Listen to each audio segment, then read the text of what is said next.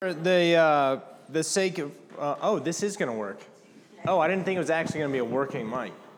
I'm using a mic tonight mostly to record for people who couldn't be here, because I know that we had people here who can't be here that wanted to be here. And we'll also, at the end, when we have time for questions, there will be a mic. So I better get up here, I think. So don't get in the cone of sound. There'll be a mic that, if you could, wait to give your questions into the mic, mostly, again, so that people who are not here can hear the question, and I don't have to repeat every question before I try to answer it. Thanks for being here tonight. I know that, this is out of the ordinary, so I appreciate you sacrificing the time. And hopefully this will be helpful to you, whether you've been a part of our church for a long time or have just joined. I want to start off with prayer and then get moving, so I honor your time and we can get as much ground covered as possible. Lord Jesus, we thank you for the way that you have chosen and loved your church, and that you choose a people to glorify yourself and to expand the great work of redemption to cover the face of the earth. And Father, we thank you that as the waters cover the seas, so your glory will fill and overcome and consume the earth. And God, we thank you that we get to be a part of that great story. We thank you for how you're doing that in our particular corner of the church, in the EPC and in Valley Hope specifically. Father, I pray that you would help me to speak with clarity, and that our hearts would be open to you, to one another. Help us, Holy Spirit, to be attentive to your voice. I thank you, Jesus. Amen. If you probably know at this point, I usually don't speak with any kind of notes, but I took some notes this morning just because I wanted to make sure that I was covering everything. I want to kind of orient you a little bit with the EPC's story, because I think that story helps understand the ethos, the why we do things the way that we do them, even things that may annoy you about the EPC are usually rooted in how the EPC came to be. And I'm not going to cover the full details of the story. We have this very helpful book called Liberty and Non-Essentials, written by Don Fortson. The Fortson family has ties to the Montreat area, and Don is a professor of church history at RTS in Charlotte. He's great. He's so brilliant. I'm glad he's in our presbytery. He wrote a whole book about the history of the EPC. He has another book called The Presbyterian Story, which I think is more interesting because it's like all of church history. But this is like everything up until 2016. Yeah, 35 years of our history. This is also really good. I recommend it to you. I only have one of these, and it's mine, so I can let you borrow it, but I just want it back. That's the only thing. They only made one. Oh, yeah, this is the copy. This is the singular book that he wrote. Yeah, this is the holy copy. So I commend that to you. Don Fortson, Liberty Non-Essentials. You can check that out. Just real briefly, I'm not going to cover the whole history of Presbyterianism in North America. It's helpful for me. It was helpful for me to understand this because I was not born and raised Presbyterian. I was born, my mom was an member of an Episcopal church. My grandparents were Episcopal. My dad became a believer because he wanted to date my mom. And he became a believer in the Episcopal church. And not only was I baptized in the Episcopal church, but it was a charismatic Episcopal church. So it was like a weird blend. I didn't know much about Presbyterians. I came to Montreat College, and this is terrible, but I came saying, I'm going to go teach these Presbyterians how people should really worship. So I was 18. That's how I was there again. Yes, but I was 18. Just want to clarify that. So I'm a relative newcomer to Presbyterianism generally, and the EPC specifically. It helped me to hear the story. Presbyterian families of churches are a part of a history called the Reformed Church, and a lot of you know that. And the Reformed Presbyterian Church in America has gone through a lot of name shifts and geographical splits, and there's been reunions and lots of initials smashed together. But the EPC Church history kind of zooms in around in the 70s, the 1970s, as Presbyterians were reckoning with this continuing pulling apart. In the early part of the century, the dominant wing of the Presbyterian Church became increasingly liberal, increasingly progressive, to the extent that there was fights over the fact that you had pastors and professors denying the resurrection of Jesus, the sole sufficiency of Christ to save people, and they were being passed and ordained in Presbyterian churches. And at some point, Presbyterians just said, either I am for that or I cannot handle this. And so there was a split. And out of that split, there was an issue that one part of the split, which eventually became the PCA, there was the ethic was we have to draw a hard line on everything so this does not happen again. And so some of these things that were up for debate previously were just not up for debate anymore. And similarly in the PCUSA, there were things that were not up for debate anymore. And you had this middle contingent of Presbyterians who said, well, look, we're really concerned about the Jesus resurrecting and being the only source of salvation. We're really keen on that and want to argue about that. And there's diversity on these other issues. We'd rather not fight about those things. So we're not sure we want to be in the PCA camp or the PCUSA camp. So we'll do our own thing. So the EPC started with this conviction both to hold to historical Christian orthodoxy, not wanting to compromise on that in the slightest, but also on these other things to allow freedom to disagree, allow freedom for conscience to dictate what a church did, what an individual did. And so there's this kind of weird space in between these two camps.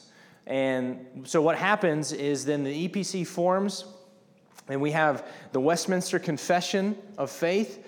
It's our confession of faith. What that means is, if you don't know, it's a systematic theology, and it's our systematic theology.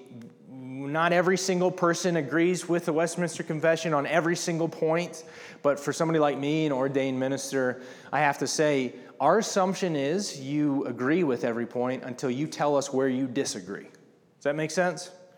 We don't ask that of the members of our churches, but for ordained elders, not just teaching elders, but ordained elders and deacons, you have to kind of say where you disagree with Westminster Confession. And there's some space there to disagree. But then for everybody, including members of EPC churches, we have these 7 essentials of Christian faith. And these are not negotiable. For us, they are the summary, the distillation of Orthodox Christian belief that has been true of all Christians everywhere throughout all of time. And not just that you want to be an ordained elder or deacon, but if you want to be a member of an EPC church, you have to be able to subscribe to these 7 essentials because they're just so basic to Christian belief. And so we've had these 2 things for us, both this confession in the Westminster and these essentials of faith, and we felt like these for us are our guidelines and our boundaries, and so we've gone forward in that way. So what that means is the EPC has started out with this commitment to having a more bottom-up approach to church. What I mean by that is their EPC churches look very different. You can go to one EPC church on one Sunday and drive somewhere else and go to a different EPC church, and it looks very different because there's nobody coming from the General Assembly, the highest offices of our denomination, and saying, here is what an EPC church looks like. the commitment has been on as many issues as possible to say, decide this at the local church level, band together where possible on bigger projects, but we want to build our denomination, and what we ultimately call it now is a movement of church planting, evangelical Reformed churches. We want to build from the bottom up rather than the top down. Now, there's real pluses to that. There is freedom within our churches to figure out what is best for us in a lot of ways. How is God speaking to us and leading us as an individual church? There's minuses to that, because sometimes it would just be easier if somebody said, this is how you do this, now do it. We have that to some degree. We have a book of order. We have a book of government, a book of discipline, a book of worship. There's parameters, but within those parameters, there's a lot of freedom for you to just figure it out. And sometimes I wish they wouldn't do that, because I have a hard time figuring things out. But that is the ethos of the EPC, that we want as much as possible to push decisions, identity down to the local church level and rise up from there. We benefit from that in a lot of ways. And it's one of the things, honestly, that drew Valley Hope into the EPC, because we were an accidental church plant that started in a bar and wasn't sure who was going to be the pastor or how or who should be preaching. I was in college when I started preaching at our church plant. Terrible idea. I mean, it's great for me, but anybody who was listening, I feel sorry for them, and I'm glad those things are gone and erased from history.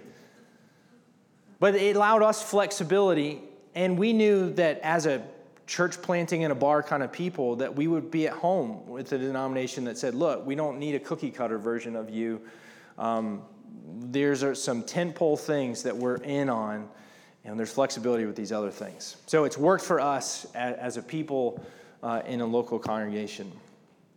The two major things that mark distinctively the EPC from what we feel like is our closest theological neighbor, the PCA, is the issue of the gifts, the charismatic gifts of the Holy Spirit, and the issue of women's ordination. And I want to speak to both of those things, and hopefully you'll hear this ethos as we move through. In the EPC, again, coming out in the 70s, developing in the 70s, and roots even before that in the 60s. If you don't know, there is a real charismatic renewal movement that starts in the 60s. The Jesus movement, the Jesus people movement, came through strongly in the Catholic Church and other wings of the church, and EPC churches have been influenced and affected by that. And there is also a strong contingent traditionally within Reformed churches of what's called cessationism. It says all that charismatic stuff, that's not for today. That's all gone. When the Bible was printed and the apostles all died, all that stuff stopped. And so, obviously, you have some real disagreement between those camps of people. And there isn't room for disagreement more in our PCA family. That's a more distinctive difference. They're cessationists.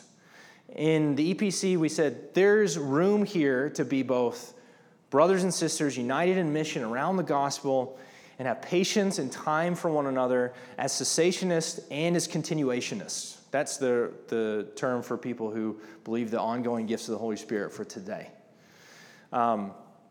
We have boundaries for all of that. We don't believe in anything that somebody experienced in a charismatic church or in a charismatic EPC church as a revelation is exempt from being examined through the lens of Scripture, because that is still our defining criteria for faith and practice. All doctrine and revelation already revealed in Scripture, so any sort of charismatic experience of what God is speaking still comes under that lens, because remember, that's one of our guardrails. But that there's room there for an EPC church to be charismatic continuationist, or you have convicted traditional reformed cessationist EPC churches who would not be caught dead in one of those churches. We have churches in our own presbytery who have as traditionally and stereotypically reformed service as you can imagine. And in our presbytery are churches of what my non-charismatic friends like to call pew jumpers. It's a full-on charismatic service. It's kind of what I grew up with. And what we say in that disagreement, because it's real and live disagreement, is we can disagree about these serious matters, but what we agree on is the gospel. And because of that, we can be family together. And so we can set aside this issue. We can go to Presbyterian meetings together. Sometimes our cessationist brothers and sisters may feel like charismatics pray too long at Presbytery, or charismatics may feel like those cessationists, they don't pray long enough, or you might get annoyed with each other and have real disagreements about who can and should be invited to speak or things like that. All that's real. All that happens. But that is not what fundamentally defines us as a family of churches. So I'm a continuationist. I believe the gifts of the Spirit are for today. You've probably been to our worship service. It doesn't look like a charismatic church. I don't know how to explain that to you. I can tell you that I was always a bad charismatic. Even when I was in a charismatic church, my preferred mode of worshiping was usually to sit down quietly and read my Bible and pray. So I don't know. I don't know what happened there. I can tell you that I believe in the continuing gifts of the Spirit, but I obviously think that there's plenty of room, even within our own church, for people who would say, nah, man, I don't, that's too weird for me. And I'd love to talk to you about that sometime. I'm not here to get into that with you tonight. But maybe we should go on a mission trip sometime. That's usually when you see stuff that freaks you out a little bit. The other distinctive issue that I anticipated talking about for longer is the issue of women as elders, specifically the ordination of women, both lay elders, what we call teaching elders. We obviously have ordained women deacons in our church. You probably already know that. So I'm not going to really deal with the issue of deacons, but of elders. And obviously, this is an issue where this is the thing, right? This is probably the defining thing why people would split from one another. And I understand that. It's obviously a really serious issue, an important issue, just like the gifts of the Spirit are an important issue. But our approach as a family of churches has been that the true marks of the church are not defined even by the gender of the people who are elders. So for some people, some churches, it's either you have to have women elders. The PCUSA says that. There's a quota. You have to have a number of female elders. Or in the PCA, it's absolutely not allowed. You cannot have one. And what the EPC has said is, this is an issue of conscience in which believers in good and earnest attempt to love Jesus, obey Scripture, might reasonably disagree, and there is no need for us to split over this. It's not always comfortable.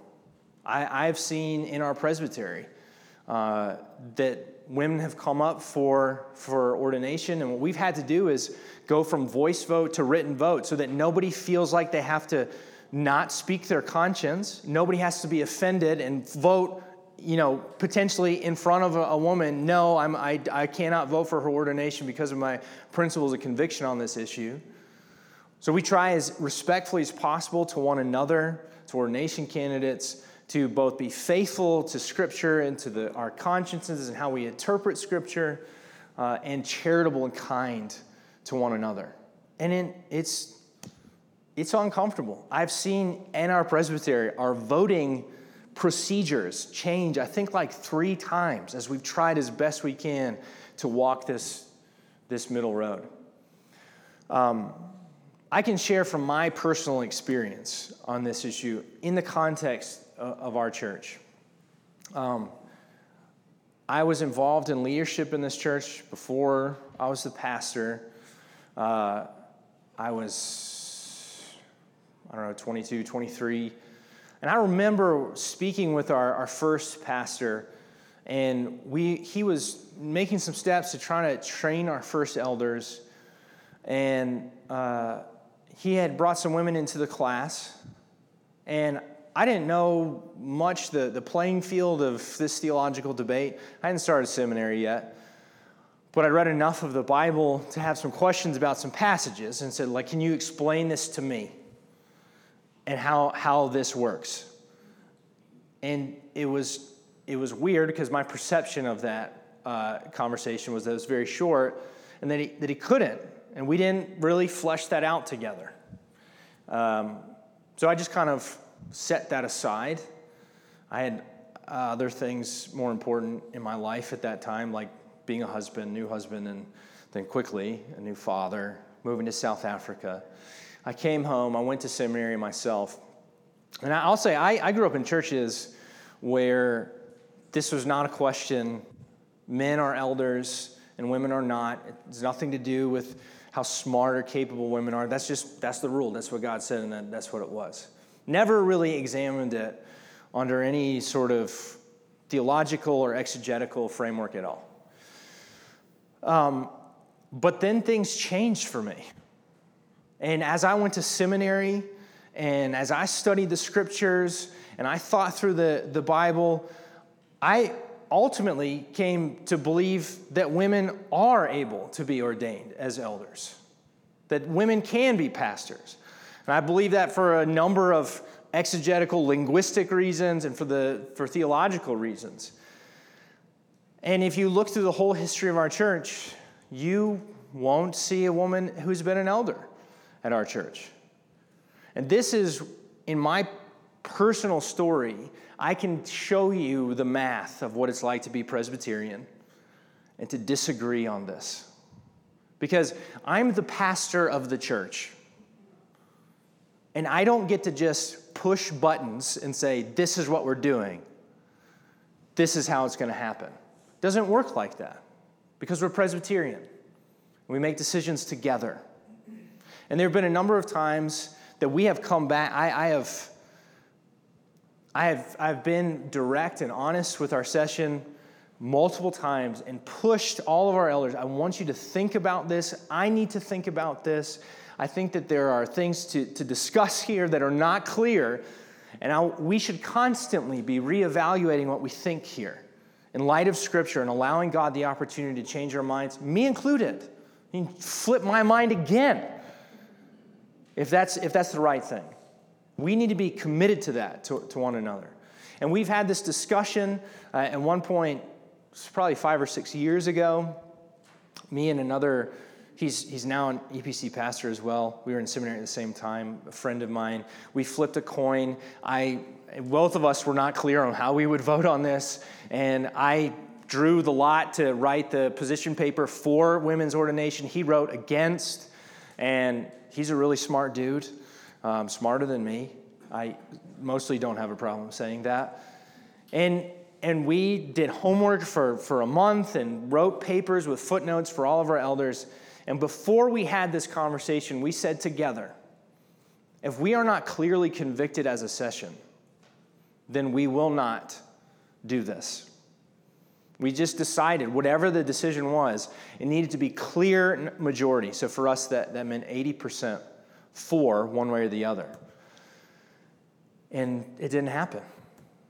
The 80% didn't happen one way or the other. And so we said, we're not changing anything. And at that moment, it was possible to go a different route. We could have said, look, this is the majority. It may not be a strong majority, but this is a majority and this is how it is. This is what we're doing.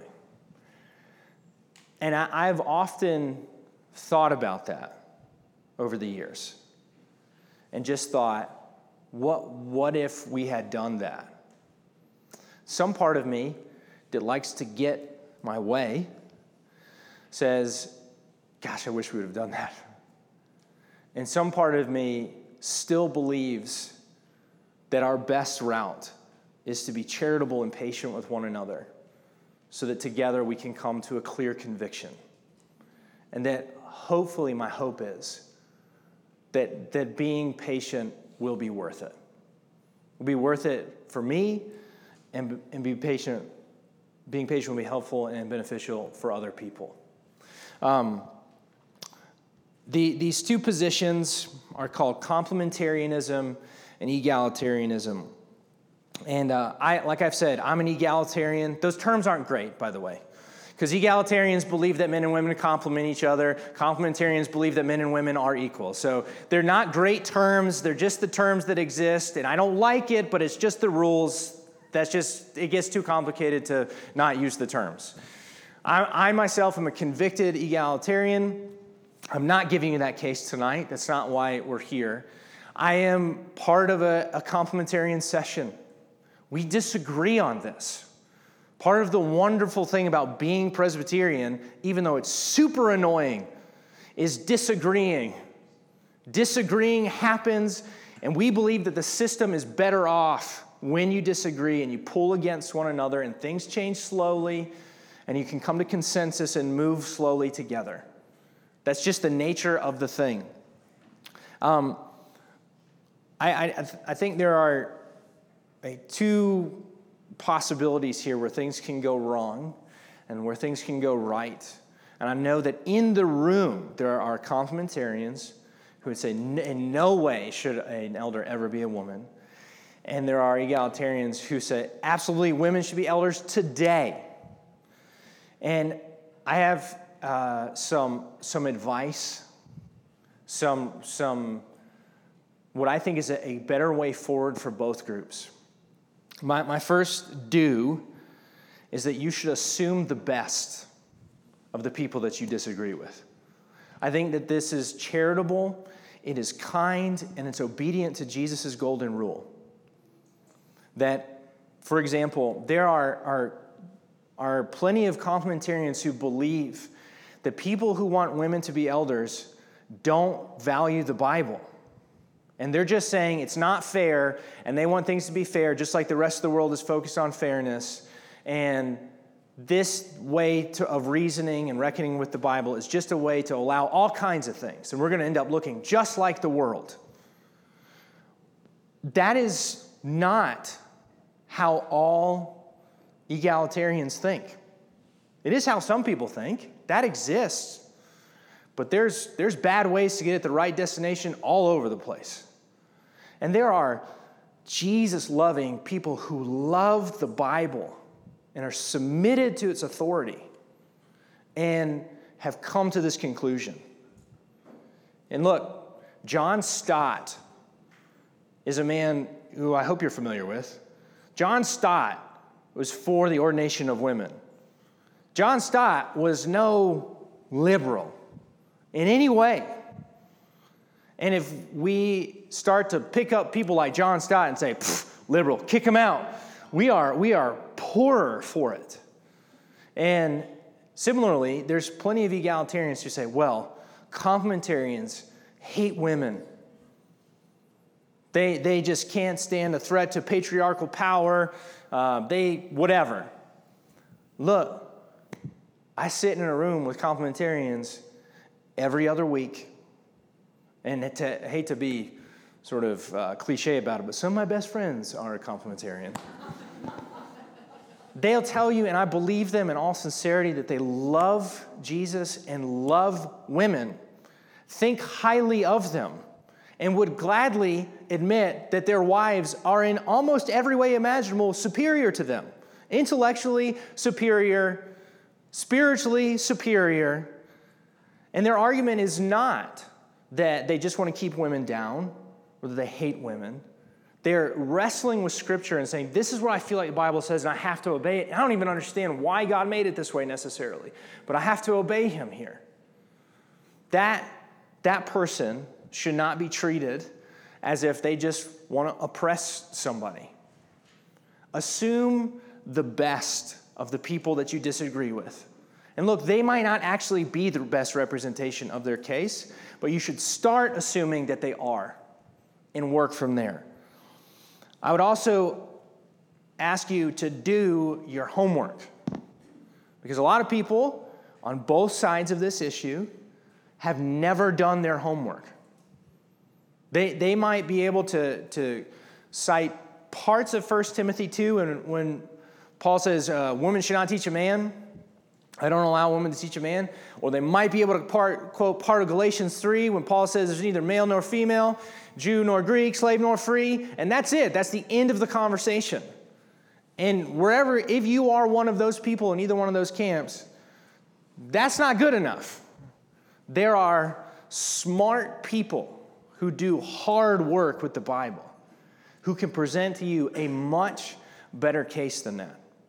And their work deserves your attention and consideration because these are wise, learned people who love Jesus and love the Bible. You should attend to them and see what they might say. Now, you shouldn't be afraid of that, right? Some people are afraid to have ideas examined like that because they're worried, like, what happens if my mind is changed?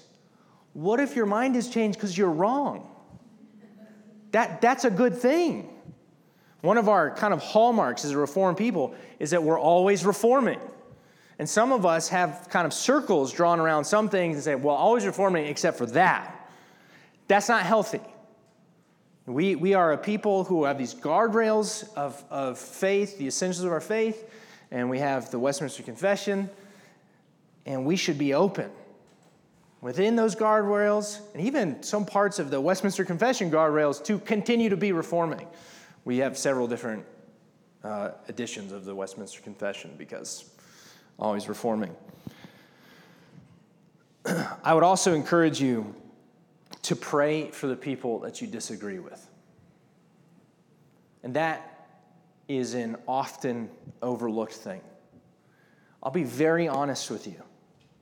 When I am away from the people, men and women, that I disagree with on this issue, I tend to have arguments with them in my head, sometimes in the shower alone, out loud, probably far too often.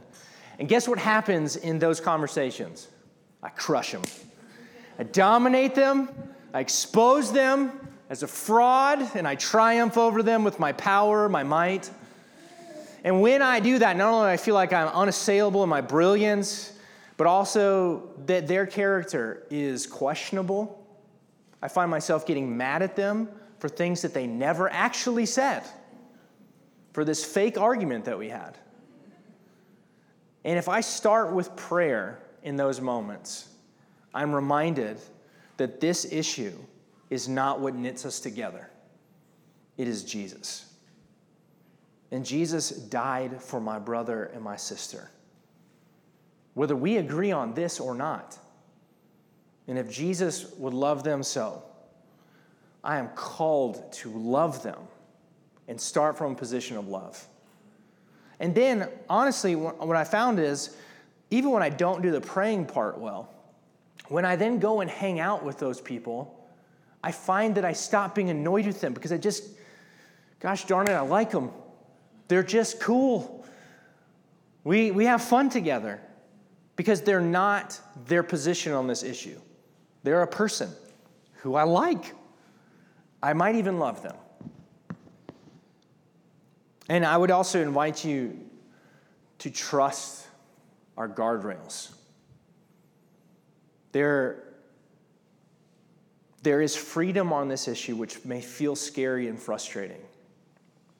But because we have these commitments beyond our identity on these issues, there's some walls to how far you're afraid that a church might deviate. So for a complementarian, you may be in our church some point and we might have a female elder. The church will not disintegrate. We don't then adopt a liberal position on all of these issues because in our minds these are all grouped together. Because guess what? We're an EPC church. Our doctrine is defined. Our positions on things like abortion and divorce and sexual ethics, all these things, they're literally on the internet. And we're not getting away from them. And that is a good thing. That's why it's good to be part of a larger body, is that you get anchored Even if you are worried that we're gone off on the reservation on this particular issue, we can't wander away. We're bound to it. And if you're egalitarian and you're saying, there's never been a woman here, well, our identity as a church is formed around these things that we are committed to. And it may be profoundly frustrating that we don't have women elders. But who we are as a church is defined by this thing, by the gospel, by the work of God in the world. And we're not getting away from that. We can't. We're not allowed. It's against the rules. Trust the guardrails, even when you experience disagreement on this and other issues. The don'ts are kind of mirror images of this. Don't assume the worst about the people who you disagree with. I've seen this in complementarians and egalitarians. And you should not assume the worst about the people that you disagree with. It's easy to look at very liberal theologians and say, look, they're all egalitarians. This is what this means. Okay, yes, probably all liberal theologians are egalitarian. However, not all egalitarians are liberal theologians. Similarly, if we looked at the sort of bank of men who have beat their wives as Christians, what percentage of those people do you think are complementarians? Probably like 100%. That does not mean that complementarians beat their wives. That is, of course, not what that means. And every man that I know, man and woman who's a complementarian, would more likely beat the beater. It's not acceptable to them. Similarly, we're saying as a church that egalitarians should not be assumed to be the most liberal of Christians, because they're likely not. Or they wouldn't be in an EPC church. There's more comfortable places for them to be than an EPC church. Does that make sense? Don't assume the worst about somebody else, because hopefully nobody will assume the worst about you. That's not healthy. Do not avoid this discussion. Do not avoid people who disagree with you on this issue, on issues of the Holy Spirit. We cannot live lives separate from one another. It is not healthy or good. It makes us feel more comfortable. It's always more comfortable when everybody agrees with you. But it is not good for you. And I'm not saying that all your best friends need to be people that disagree with you on the most important things. I'm not saying that. I'm not saying that nobody's allowed to annoy you. Look, we're family. Who does not get annoyed with their family members? I would like to talk to you about counseling, because that's not real. I get annoyed with my family. If we're family together, a healthy family lives in proximity to one another and has the chance to get on each other's nerves. Don't avoid that, but include that kind of annoyance in your life. At the very least, it's sanctifying because of what God might do in you because of that. I guess one of my, as a pastor, as the pastor of this church, specifically in regards to this issue, one of my strongest pleas is do not fall into the habit of addressing what to you might be a problem, this problem, the way the world addresses its problems. The temptation here is, I'm right, they're wrong. I must guard and protect power and control to ensure that my rightness stays right or wins the day. That is the way that the world operates. And it is not healthy for the church to enter into that game. It is corrosive and destructive. We have an alternative way to do things because we have an alternative kingdom. We have an alternative king. And look, that means there's practicalities that you and I are involved in that are difficult to navigate because this is a Presbyterian church and there's not just me dictating what we'll do, and this is not like a pure democracy where everybody just gets a vote and we vote on every single thing. It's this weird blend of elders making decisions and congregation votes on elders. So there's just it feels like politics, but politics is not the way that this city, this polis, is meant to operate. And it's tricky. It can be confusing. But when you bring everything out into the light, don't hide it. Don't hide in darkness, but bring everything out into the light. Have a conversation. Have a conversation with people you disagree with about what you think that we should do, who should be on committees, why I want to be on committee, questions that I want to ask in that committee, how we vote as a congregation. Those are all things we should just talk about openly, not run campaigns to try to get our way. And I'm saying that as I identify a natural temptation to go that route. And fortunately, look, we're still here. So I don't think that this has happened to any crazy degree or anything. I think we would truly be blown apart if that had happened in our church. But it's something we should constantly be on guard against. Because of the world that we live in, that's the temptation that it's just in the air that we breathe, the waters that we swim in. And we have to actively point it out and say, no, we're not doing it that way. Not going to do it that way. And when we mess up, we have to be quick to repent. We have to, as Paul says, submit to one another. Within the ethic of this family, that is our commitment, to submit to one another in humility and service and love, even on things like this where we disagree.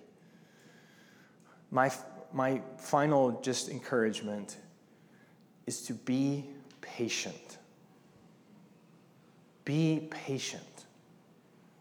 And for some people, that is agonizing. That is agonizing because you want things to be different. Or it's agonizing because you just wish everybody just get on board with the way things are. Either way, the temptation is to run hard and to run fast.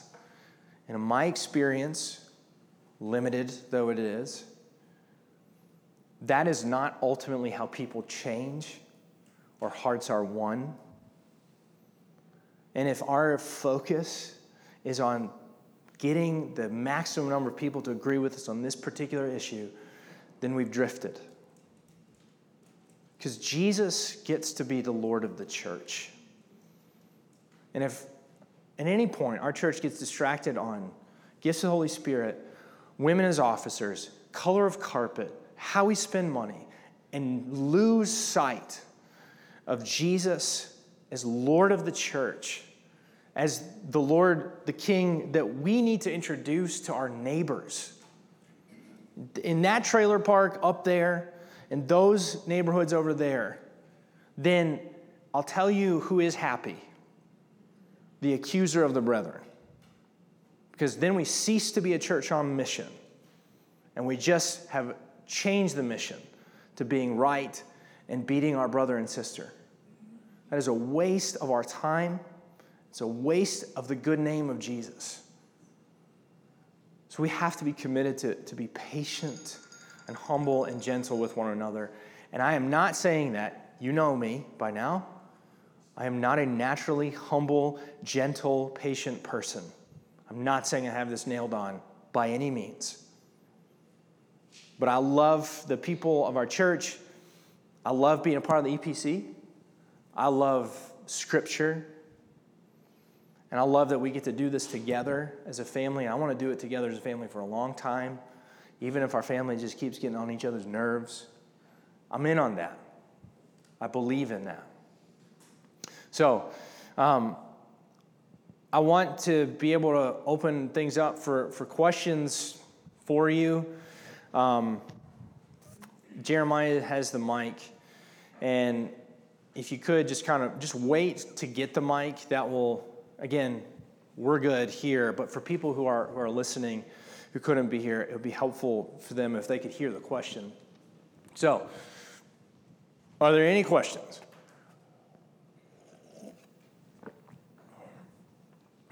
All right, good. Good night.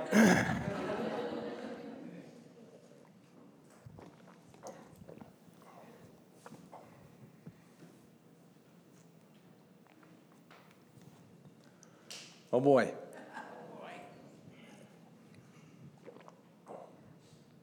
Mine is, It's on. Yeah. okay, my question is directed to you as pastor. Yeah. Did you have any reservations, concerns, doubts about the combination of the PCA church with the evangelical church that you were about to encompass? Did you have any? Yes. We are of different beliefs. You know that. So, yeah. We all know that. Yes, I had doubts and fears because I'm a naturally doubtful and fearful person. I naturally anticipate the worst. And so I was just imagining the worst that things could go. And I'm very happy to be once again proven wrong on that count. I didn't know I didn't know anyone here at this church that was left from Serrano Valley Pres. So it was a blank slate for me to imagine the very worst possibility and scenario, and none of that has happened. Now being here, I don't have fears because I've gotten to know to enough of a degree, enough of the people to say, man, these folks love Jesus and have leveraged their lives for the gospel and have given away their lives for the gospel. Look, we can figure it out. Anything that comes up, we can figure it out. So now I feel good. Beforehand, just typical me. Yeah. That is personally how I feel. That I love you guys. I am very happy with our services. I don't make excuses to lay out on Sunday. I mean, I'm here because I want to be here. And when I hear people make a comment, I just didn't want him to stop when he started his sermon. That makes me feel good. Me too. Me feel wonderful. And the only thing that concerns me at this point, that we as the longtime residents here, that we are able to gracefully make the change and join instead of saying yours and ours. Yeah. That has been a point which has concerned me greatly. Yep. I don't want yours and ours. Yep. It's just ours. Right. We and us. Yeah. And that's agree. the way I want it. Me too. Amen. Amen that. I'll get off. That's a good soapbox. Piper, do you have a question? Okay.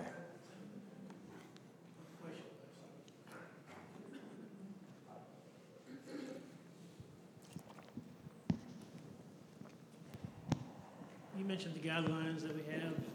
You said there are 7 plus the book church order and those. Yep. Can you name the 7 for us? Oh, I was hoping you wouldn't say that. Hold on a second.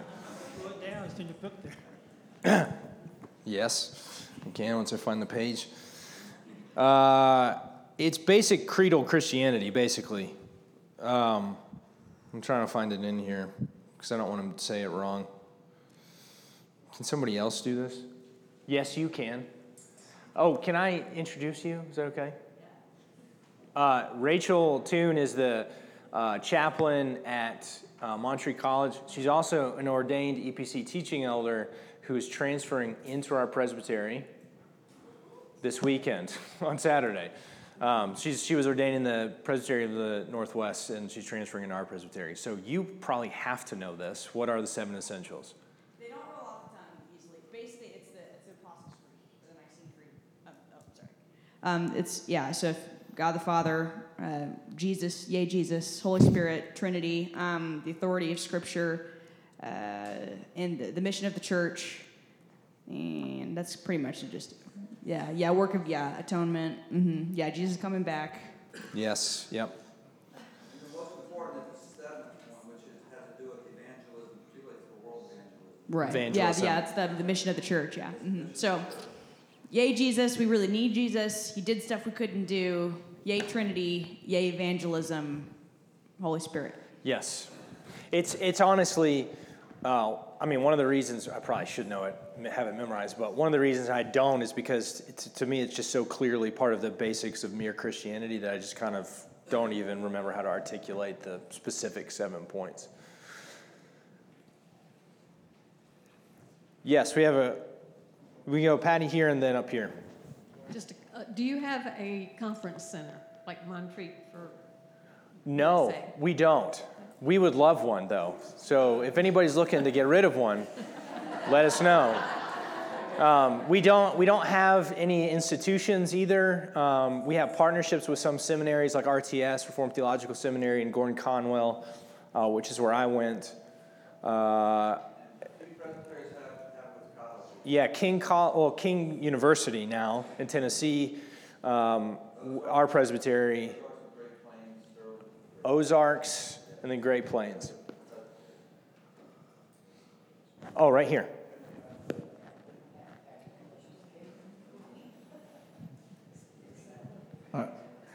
I think that traditionally the gifts of the Holy Spirit, the 7 gifts, are wisdom, understanding, counsel, fortitude, knowledge, piety, and fear of the Lord. So what could someone find that would cause dissent over those 7 gifts of the Holy Spirit? Yeah, hopefully they don't have any problem with those.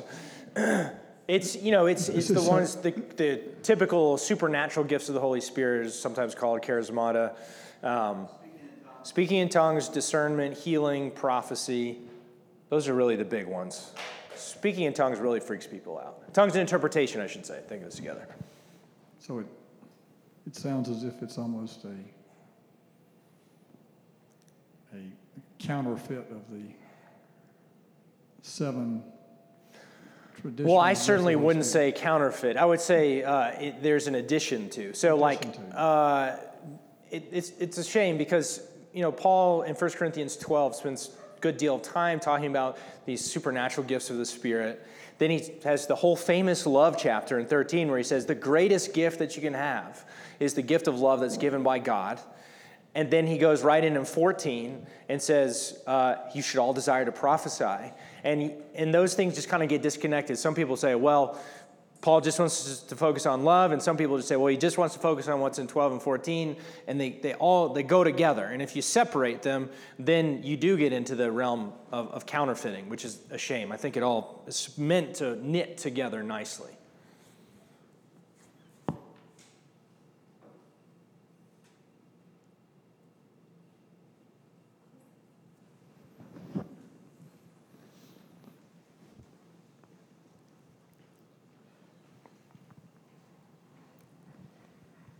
This isn't really a question, but it's more to answer that. There is a really great resource in our valley. It's Presbyterian Reformed Ministries International, and it specifically teaches a Reformed ideology about the gifts of the Spirit and healing, prayer, ministry. So I think, especially with the comment of it being a counterfeit, I think that would be a really good resource. There's a lot of, we've done prayer trainings here historically, but they have people coming from all over the country, and they do trainings worldwide. Or the world, yeah. Yeah, and so it's really weird that we don't necessarily know about them here in our valley, but they do free trainings on what this is. And what feels good, especially being someone who wasn't raised in a charismatic environment, is that it feels very grounded and scriptural. So you don't feel, you get to see where it's coming from. It's not an emotionally based experience. So PRMI is an officially approved EPC resource. That's the word. Thank you. Is an officially approved. Well, I don't know who was next here. PRMI. Yep. Oh no, I'm so sorry. I was a knee-jerk reaction. So I'll just make a comment, sort of. Make sure you put that. There you go. Sort of bounces off of Kelly's comment. Helen, my wife, has done a lot of work with PRMI. I always want to think of Public Radio International.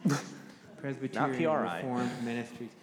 And, I came from a background that was rabidly secessionist. Now I'm thinking about the Civil War. No, it's cessationist of the gifts. And, Helen got involved with that organization, and I remember reading some of their literature and just being so impressed with how scripturally grounded it was. It was very tied to Scripture. And I left there with a lot of comfort with how they present doctrinal truth. I think the word counterfeits come up a couple of times. Anything that is powerful, anything that is important, anything that is true will always have a counterfeit. So there's a reason why people counterfeit $100 bills. They don't counterfeit usually $1 bills or monopoly money. So because there is a counterfeit out there, it's probably evidence that there is something real that is being counterfeited. So I think that's true for a lot of issues. The second thing, which I take as an argument to say that I agree with the EPC's position on having tolerance either way about how people work that out in the church. The second thing is, my wife and I, Helen, we sort of struggle together. We often take opposite sides of an issue just to sort of make sure it's being fully covered. And so we love each other, and we need each other. Yep. And I think that, we've commented in this issue of women's ordination, it's challenged me to look more deeply into it and do more of my own homework. And that's been a real blessing. And I think that Helen and I, not that we're a model for how to get along, but we're a mixed marriage on several issues, and we really enjoy each other. So I would just you can ask Helen how that's working out, but anyway. So I would just encourage, your point about patience, I think, is also applicable to raising teenagers. So that's all I have to say about that. I'll take your word on that. Come talk to me later. Yeah.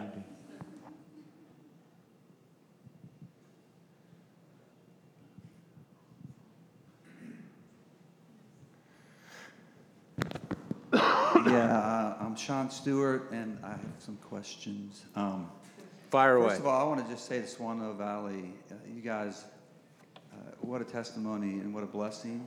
And I know this coming in here. I really hope that the Lord would bless what y'all have been doing, and that He would put gasoline on the heart and the passion that y'all have. And y'all have been amazing welcoming us into this community. And I also want to tell you that I personally have been nervous coming in, because I'm one of the people that I don't like the word egalitarian. I believe in women ordination, and I believe that some women, like I'm a youth worker, and so I'd meet girls that would be following Jesus, and then as they grow up, they begin to have the gift of preaching, or they would have a gift of overseer, and I would see in places they wouldn't have a place to practice that. And so as I ask these questions, I want to tell y'all that we really thank you. And I think he's trying to say we're all family, and I think he's saying this is a living room. So I hope my comments come across as really family, not some guy off trying to get out of the rails. So I want to ask Anthony a couple questions. One,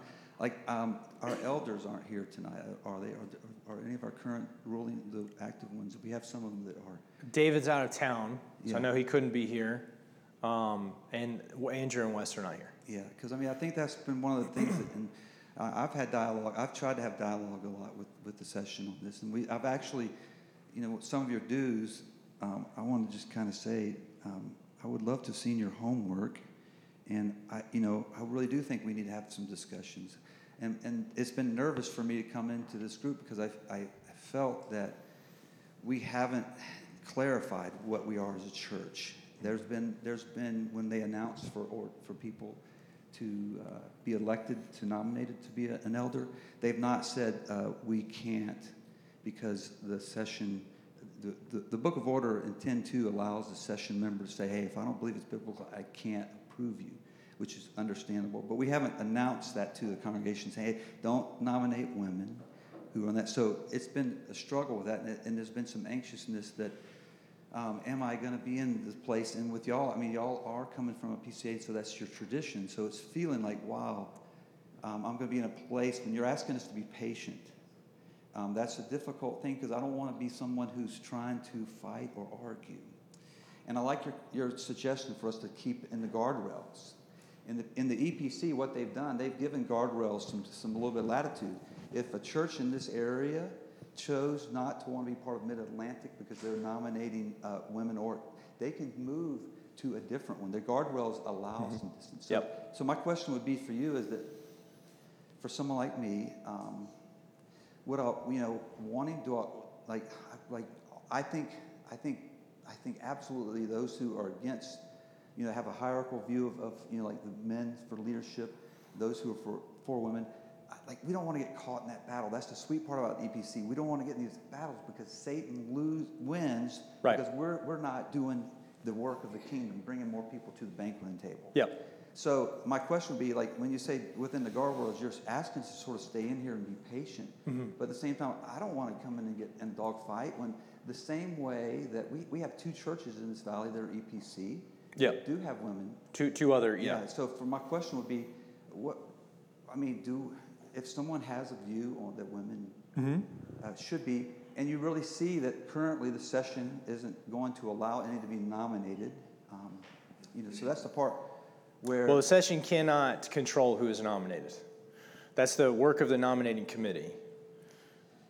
Okay, correct. But that would be then explain what has happened with the nominations that have been given. We've given at both of them women to be nominated. What has happened?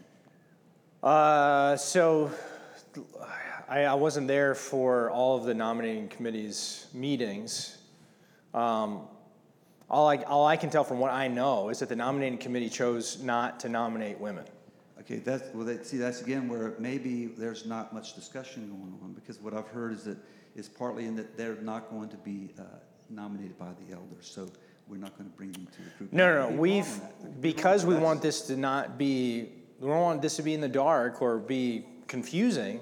We'll tell the nominating committee, like, look, this is how it works. The congregation, this is one of the EPC's things, is the congregation always in perpetuity has the right to call their own elders. Nobody can come in from the outside and tell you who to call. So the congregation has the right to call their elders. The way that we do that is through the nominating committee. And so the nominating committee gets to act on behalf of the congregation. Yep. And so we've told the nominating committees, look, this is how it is. We can't tell you what to do.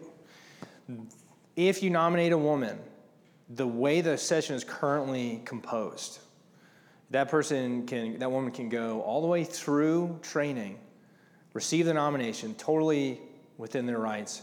And I told the nominating committee this time, I'm not going to lie to you.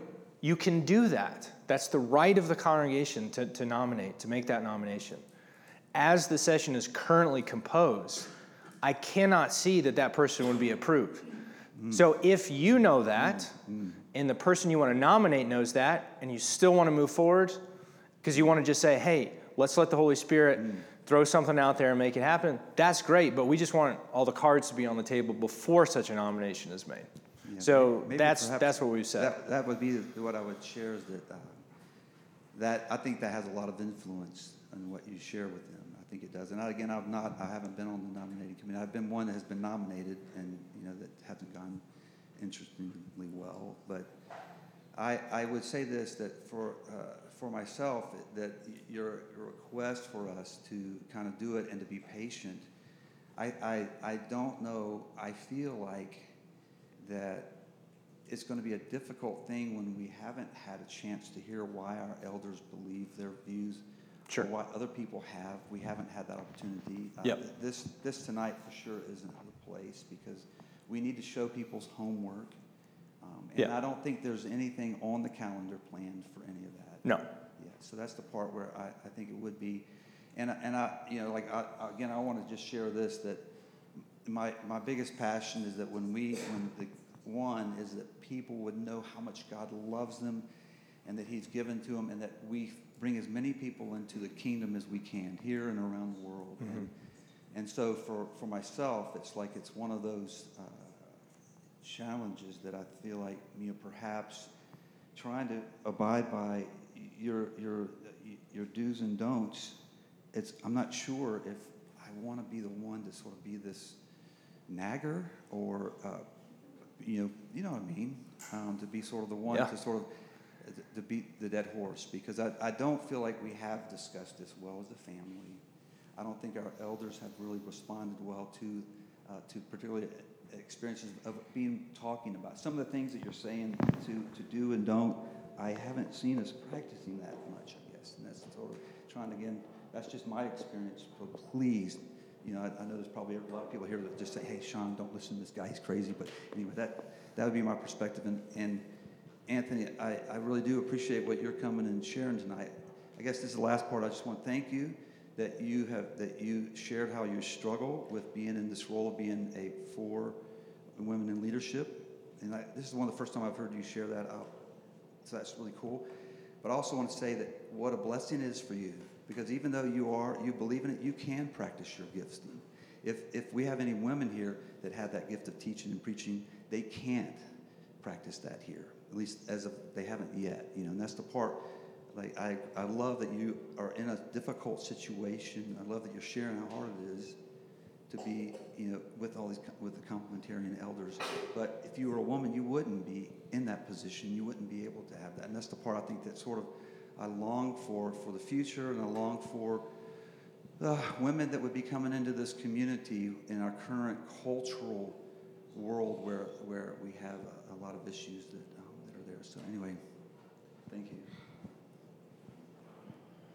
One thing I will say is gifting is something that the session is responsible to steward. And it is men and women. And I would just say this in my 7.5 years of being a pastor and being here at this church for 15 years, I don't think it's something we've always been good at, men or women. And it is totally right for any member of our church to say, I don't think my gifts are being used, and the session is responsible to take that seriously. And that doesn't matter if the person saying that is man or woman. It doesn't matter if the session member is complementarian or egalitarian. The call of God and the elders in the church is to steward the gifts of the people and to equip them for the works of ministry, period. So I've said before, I've said for years, the giftings that God gives his people are, there's no gender ascribed to them. The offices calling to office, there's conversation and debate about that, obviously, but giftings are not. That's just not in the Greek. It's not there. And the session is responsible to steward those gifts. And so if there are women, if you're saying that there's women in this church that aren't having their giftings used, I 100% believe you. That is not a case that you have to argue to me. And I would say that is true of men in this church as well. And that bothers me. That keeps me up at night. Literally, I wake up at night and think about this. And it makes me sick. It's one of the things that I'm going away on sabbatical this summer. It's one of the things I'm just spend months thinking about and praying about. It kills me. And I don't like it for anyone. And I would openly apologize and publicly apologize to any woman or man that feels that way and say it's not right. And hopefully we'll do better. That's all I can promise in that regard. Yeah. Is it green? There. The only thing I would say, I'm Anna George. I'm married to an elder, Andrew George, who I made stay home because we have 3 little kids and I wanted to come. So that's why he's not here. But he would just say, come talk to the session. Session meetings are every other Monday night. And so I think that would be a better situation or better place to talk about all of this stuff. So the first half is open to whoever wants to come. More than the first half, yeah. Okay. It's really... Yeah. So that may be a good place. Always. Session meetings are public until we're dealing with private pastoral issues. Just if you could, give me a heads up so I can organize the meeting to make sure that we leave space. But yes, anybody always is invited to the session. And I will especially say that we're aware that there's only men in that room, and we believe that God speaks to women, and we need to have women speaking in to our church. And I'll tell you, if you come to a session meeting, you'll see anybody who comes, pretty much everybody who comes talks. It just happens. You get sucked in one way or the other. And you have a part in the discussion and influence things, and it'd be really important, especially it'd be great if women would come to our session meetings. I would love that. And I know that's not for egalitarians, that's not enough. You want to vote. I get it. I can't make that happen tomorrow. That's not how it works. But you can be a part of the process at the very least, which we would greatly benefit from. Please come.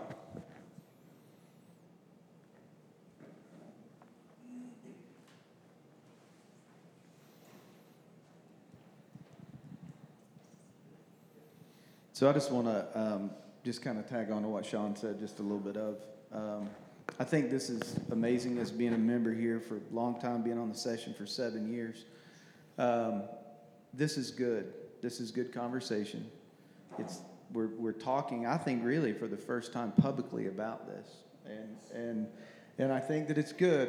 And I would like to see. I think, even being on the session, one of the things for the women's issue is just knowing then what is the path.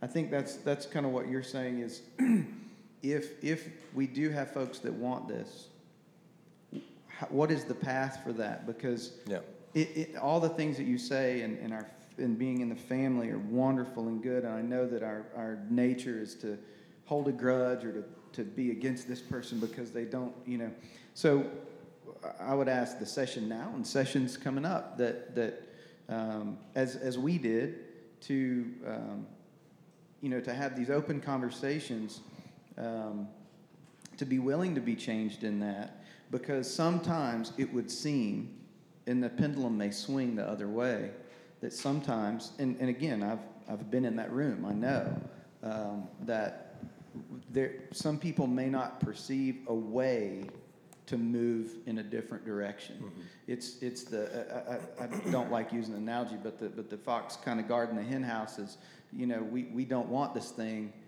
we don't want women, or we do, or however it may play out at some point in the future.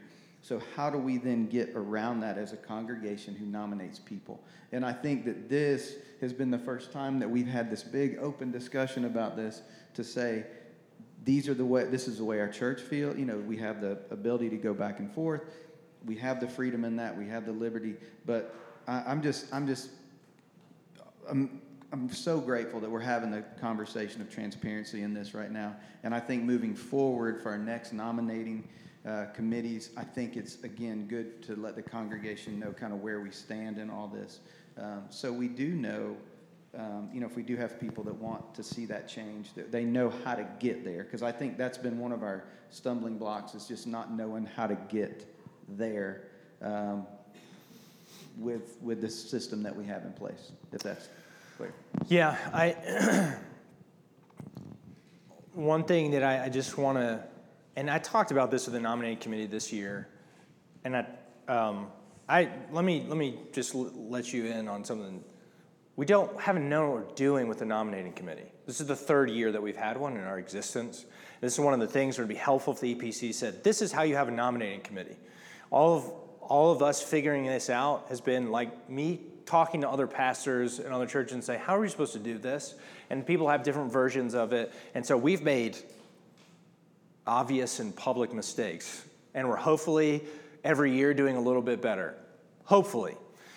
So this year, I was more involved in the nominating committee, spent more time in the beginning, and one of the things that I said to the nominating committee is, it is appropriate to ask where a person might stand on this issue. It's an important thing. You can ask that. You should ask it if it's really important to you. And, you should factor that in to how you vote. That's totally appropriate to do that. This is a good thing to talk about. But I also said to them, this is not the defining criteria for an elder. An elder is called to shepherd the flock of God under the chief shepherd, Jesus Christ. And we are looking for people who are fitting that description.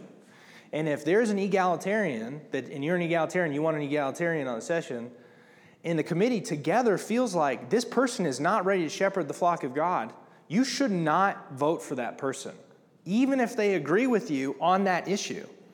And if you are a complementarian, likewise.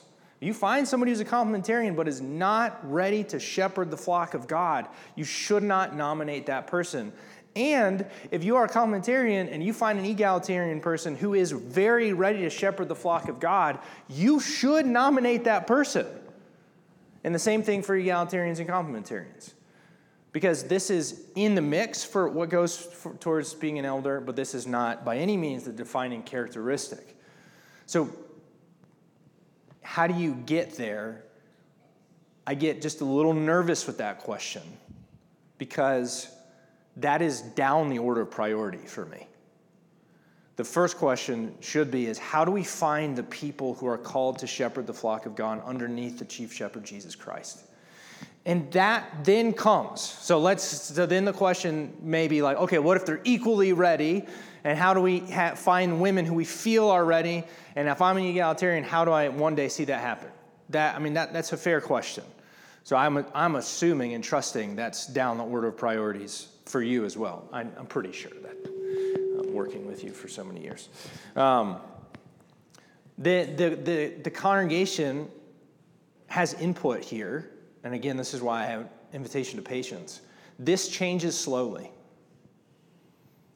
This changes by having elders on the session who have an egalitarian conviction, who one day would say, I will approve a woman who is nominated. So that then we're not talking to the nominating committee and saying, if you nominate a woman, it's not going to happen.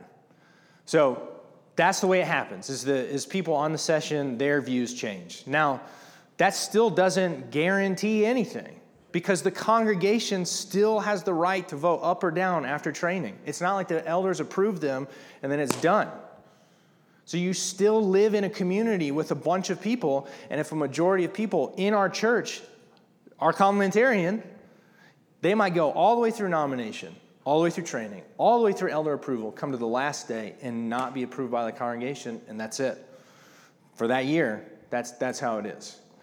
So it's no guarantee, but the step in that direction on that particular issue is for the minds of elders to change or the elders to change who have that conviction. That's how you slowly move that way. Right. And so just so we're clear, it is way down the list. My fear is that in the past that women in our congregation have felt marginalized because they don't know that path, that they don't know. And I'm not saying just women on the session, but I'm saying that I can tell you that women have felt marginalized in our congregation because, and I'm glad you're speaking to the leadership. You and I have talked about this a lot.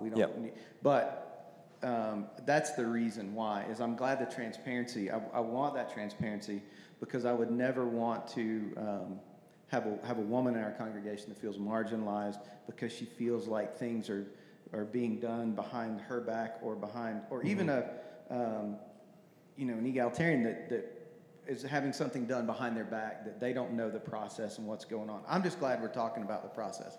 Yeah. As a whole. In every instance and circumstance, this is not, by definition, not a disqualifying issue. Wherever you are in either camp, it should not be that if you tick this box, then you're disqualified. That's against our rules as a denomination. Now, the church could go to one step and write into bylaws, this is not against the rules for us, and then EPC wouldn't say anything about it because it's a local church's issue. I would not recommend going down that route for complementarians or egalitarians. Yes? As a woman, an older woman, and by the way, I am part of this body, so you're all stuck with me. But Good. As a woman, looking and listening to what y'all are saying, I think, this is my opinion, I feel like, because I've thought about some of that stuff, I feel like nobody can hold me down if Jesus is telling me to do something.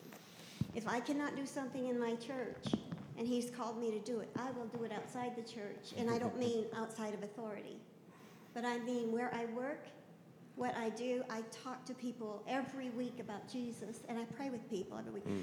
God has given me a calling under my husband. I'm a stickler, so I do it under the authority of a stickler.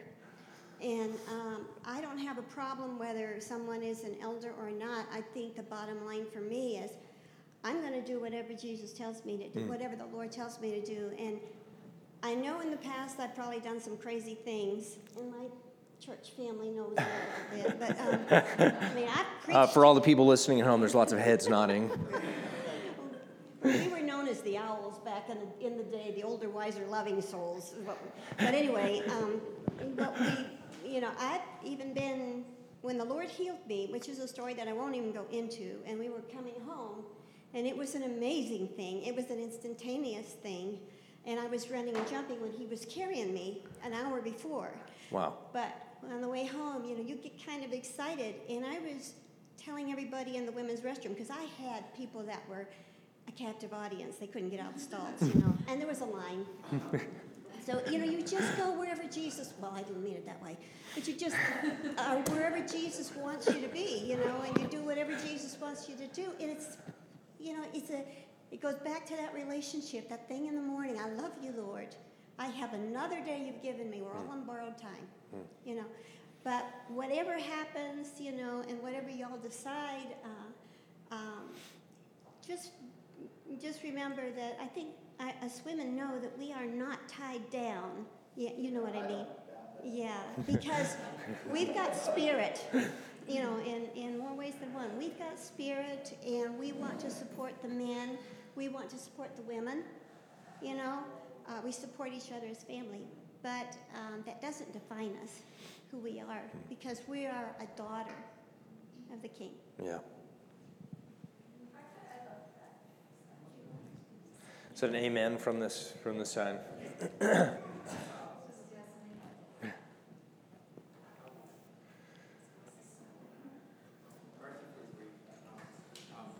So I wanted to just say about and you kind of mentioned this about the process being slow for change. Yeah. Don't rule out that God can change an elder's heart. Say that again. Don't rule out that God can change an elder's heart. We supposedly believe that that's supposed to be happening.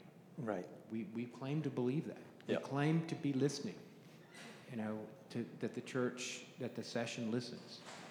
So let's assume and pray for that with passion. It may go one way or the other, or the session might 20 years from now or 1 year from now be completely different. But I would just say, we as a church, we cannot function without the Holy Spirit's leading. And I think sometimes and I'm the same way, I get very practical and think, okay, pragmatically, how am I going to get to that goal? And I think that, one of the strengths and weaknesses of the Presbyterian model, as you've said, is change happens very slowly. Yep. And there's a good part to that and a frustrating part to that. Yep. So hopefully the Holy Spirit is the biggest changer in our congregation. I hope that that's true. I hope that that's a more powerful change than composition of committees or who happen to get enough votes. That's what I would say. Yeah. Yeah, I think that it's a hard thing to trust that an elder's heart can be changed, an elder's mind can be changed. I can just tell you for myself that has happened. That's my data point, is me.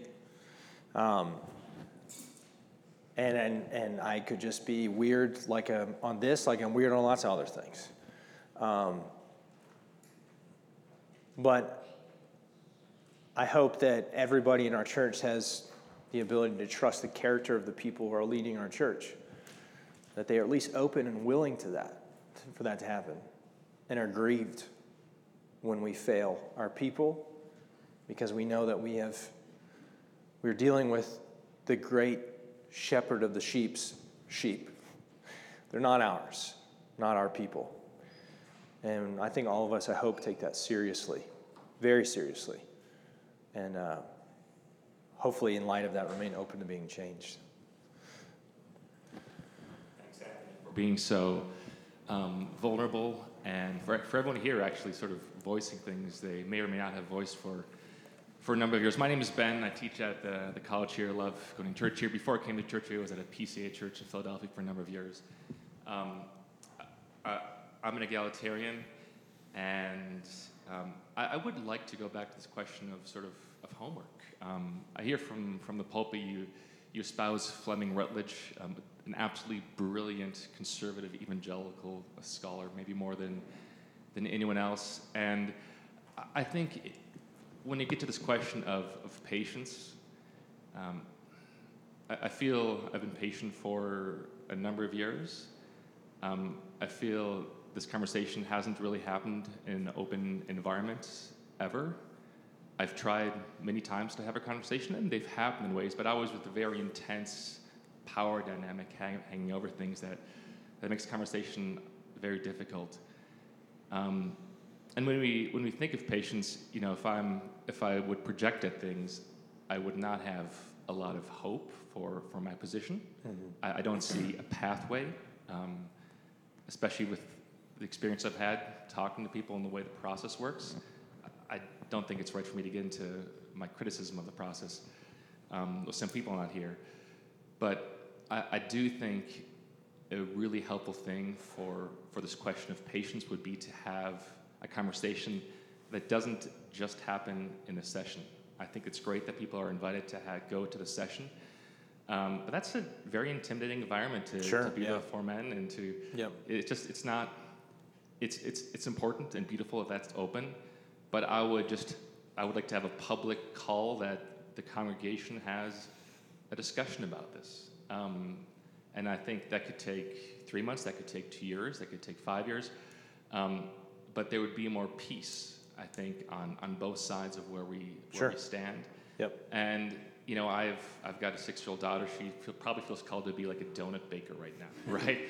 But if she's called, like several women in this church who have practiced authority over men in the past, currently cannot speak from our pulpit, that would be a great tragedy if the church that she's growing up in, she can't do that, right? So those are my hopes and dreams for my daughter and for my sons, to see women like that. So for me, I would ask publicly that we do have some type of conversation. I don't want to dictate how that happens, but I think that conversation needs to happen not just in session, but in a slightly more public way. It can be very slow, but I'd like to make a call for that conversation to happen. I think it'd be good for our respective congregations coming together as well. Yeah, I don't think we're saying that's not going to happen. To me, this is important first, to how you disagree before it's sort of like prolegomena, like how the terms of the debate, how we are going to intend to debate before we actually do it. And part of it,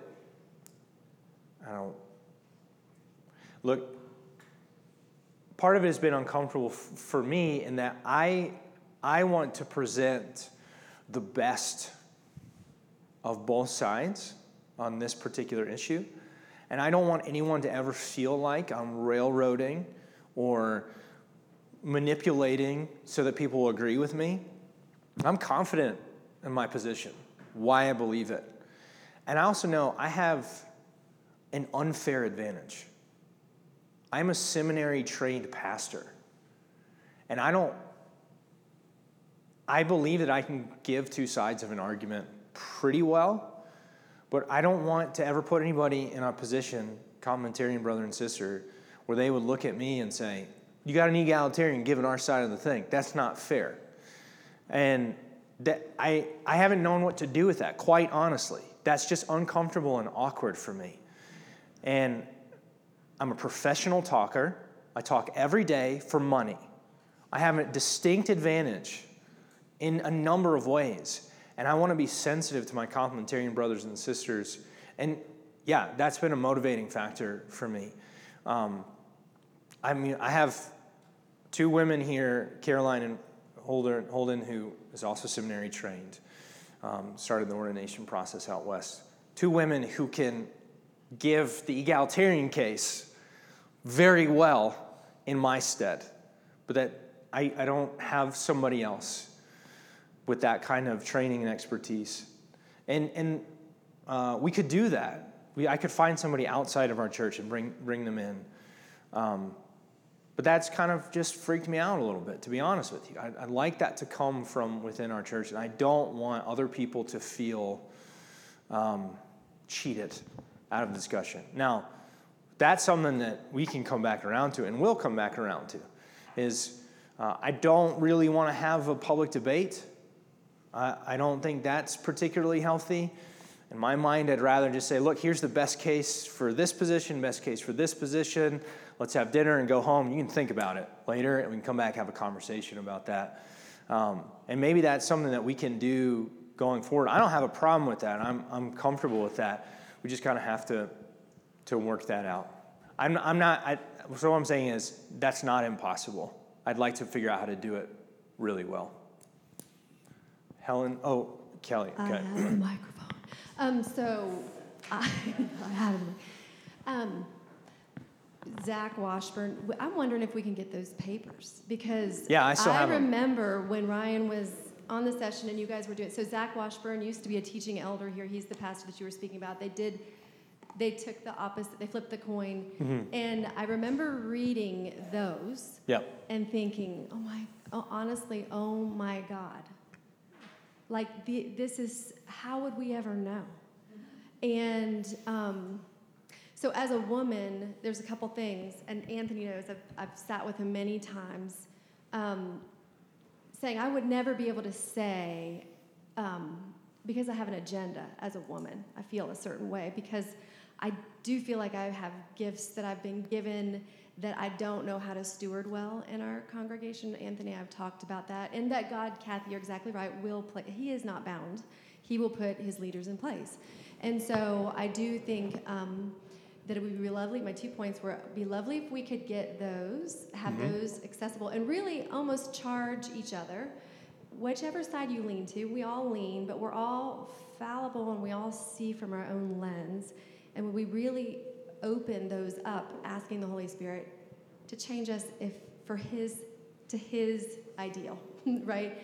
And so that we would be seeking to understand each other instead of trying to prove our own point. The second part about that is just being one of those women who feels like, am I stewarding my talents well, Lord? Because I feel like you've made me certain ways, and I don't know how to cultivate those gifts.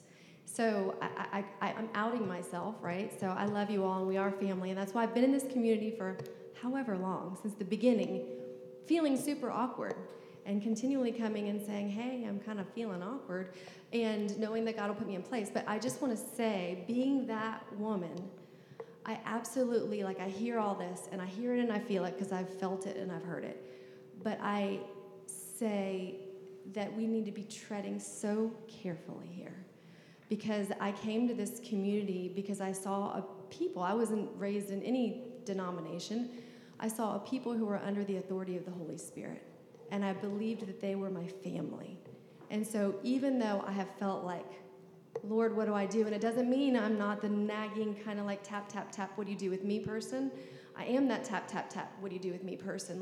We can figure this out together. And so where evil would like to divide us, I've been praying over this meeting. There's a group of us that's been praying over this meeting, and I just think we might need to lean into that, praying over unity and love being what defines us, and being able to speak truth and love. So I think all of these conversations, bring them out on the table. It feels more vulnerable, but I honestly think it's a safer place than when it was under and in the darkness. Yes. And I just think maybe we might be putting look in the newsletter. We might be doing some more prayer time, and it would be lovely if we all came together no matter where we're coming from, just that the Lord would be glorified, and he would show us how to steward the gifts of all the congregants, of everyone here. So I just wanted to put that out there for the two things, to get the papers, and then also just praying against the spirit of division here. Yep, that's good. I think we can find those papers somewhere. Probably Google Docs. Probably like to update mine, to be honest.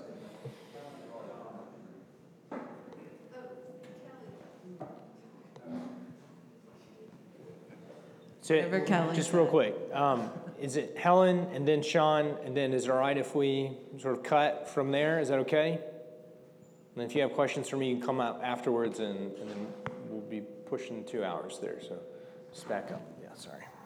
I just wanted to reiterate, I'm with Kelly on the prayer for this whole issue at our church, and definitely pray for one another. Also, one of the do's that you said, have conversation and pray for one another.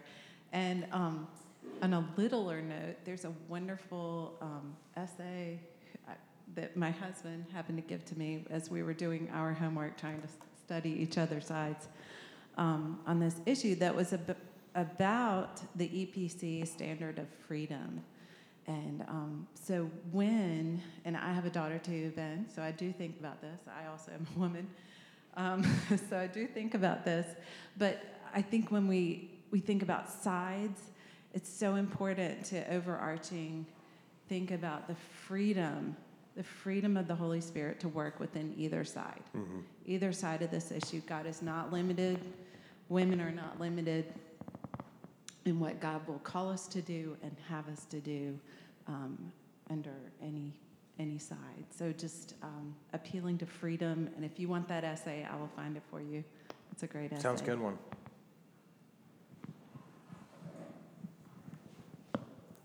Yeah, I would just really like to ask that if we do have this discussion, that you don't just bring in all these experts. I think the family needs to have a chance to speak into these issues. And I also think our elders, I think it'd be really helpful for us to be able to hear our elders give what their reasons for what they believe. And they may not feel comfortable if they're comfortable with that. Right, yeah. Right, and I think, and the reason I feel like it is because you want this to be a family. The church, we only get to vote on two things, really. We get to vote on our leaders, and we get to vote on money matters. And the rest of it, we trust to our elders. Right, yeah. And so once we vote them in, we are called to submit ourselves to their authority. And we do. And that's the part where I feel like that's the part where it is important to have the people in the house talk a little bit. Mm-hmm. And I know there's a fear that, the lay people aren't going to know, but I think we'd be very surprised. So I'll say that, and then so I would just ask that if we could, if we can talk more. And then I want to just say I get to travel to all EPC churches all over because of my role. And I want you to know this, that I love that we have places where women can be and women aren't. Okay, so I'm a coordinator of mobilization for World Outreach. So I work with finding all the missionaries that will be going out to help fulfill the seventh essential. That's part of our work. And I love seeing it. And this is what I really love most, is that there's an agreement within the EPC that the teaching and the ruling elders, they may be a complementarian or they may be what you call an egalitarian, but they will agree that even though I won't, but they will serve side by side. Absolutely. They will vote side by side. Because I've heard it said, it was a beautiful one. It was when they were beginning to figure out how to help churches be in a presbytery that would fit their theological place on this, the churches that had made decisions on it. And it was beautiful to see he was a complementarian, speaking to one, because one complementarian says, I don't know, how am I supposed to, if I can't vote for her, how can I serve with her? And he said, brother, if you can't serve with her, you're in the wrong denomination. Yep. And it was one of those saying that, can you respect that that's not our essential? Right. And that what our essential is to bring more people into the kingdom of God.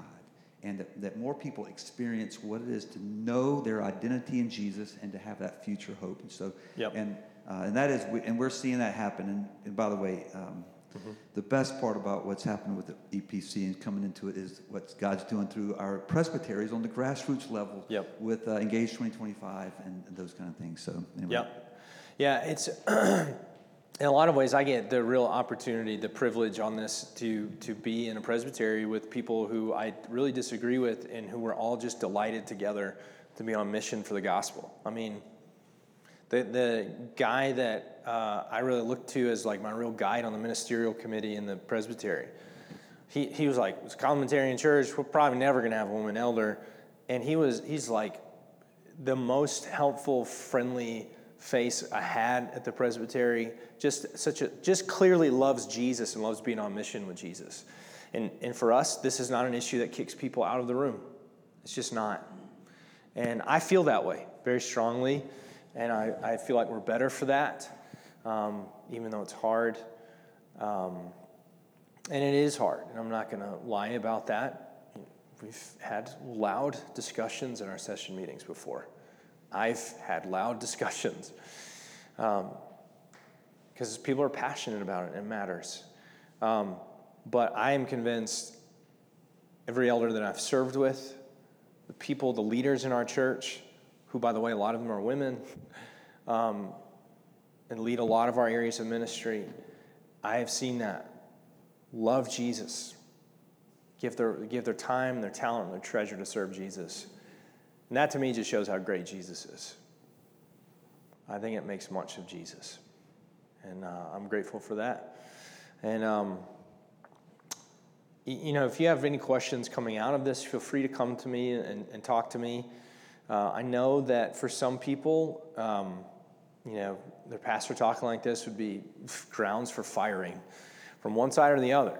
I'm not what you'd like. I'm not going to push either of your sides the way that you like. And I hope that you can trust that my heart with you and for you is that you'd love Jesus and be on mission with Jesus, and we can be on mission together. And I want to see you flourish in what God has called you to, the giftings that he's given you. I want to see us flourish together. And I hope that you can trust that and you can come talk to me anytime. I'm around. Now I'm here a lot, so you know where to find me. Let me pray for us, and we'll be done. Lord of the church, we're grateful that there's a day coming when we will sit at your banquet table, and all the questions of our hearts will be resolved, that the unity that we've hoped for and prayed for will come into its fullest fullness as we eat in light of your face. And Father, I pray that we would live according to that certain future. We would not only pray that your kingdom would come and your will would be done, but we'd live as citizens of that kingdom. We need you. We pray that by the power of your Holy Spirit, we would be more and more shaped and conformed to the image of your Son, to the great glory of God in all the earth. We trust you, Jesus, to have your way in us. Amen. Thanks for coming.